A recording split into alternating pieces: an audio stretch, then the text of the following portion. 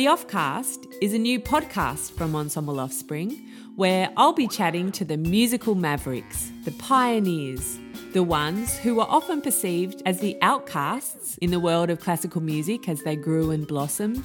But as professionals, it is these people who are the innovators and the ones who are creating much needed change and diversity for our musical landscape.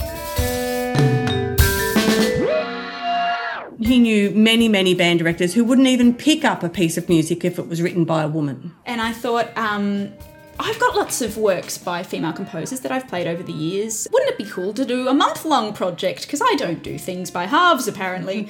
I mean, we keep seeing stats after stats, and it always made my shoulders stoop year after year just seeing how little Australian music was being commissioned and put forth.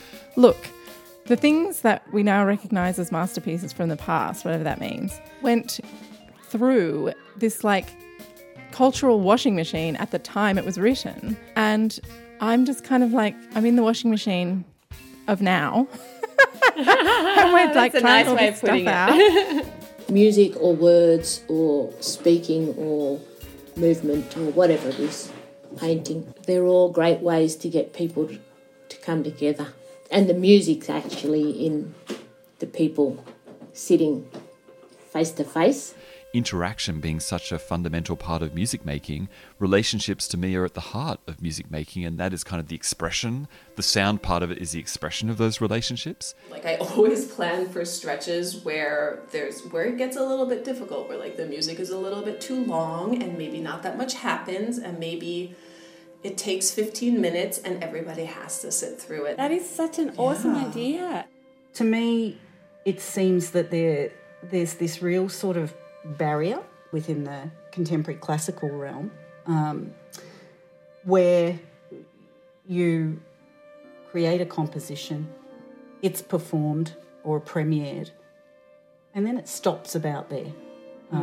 There doesn't seem to be a life for it past that point. But to me, there's got to be options and avenues for that to have a life. The way it's tended to evolve in the West is the symphony orchestra, which has become this very perfected, very professionalised music-making machine.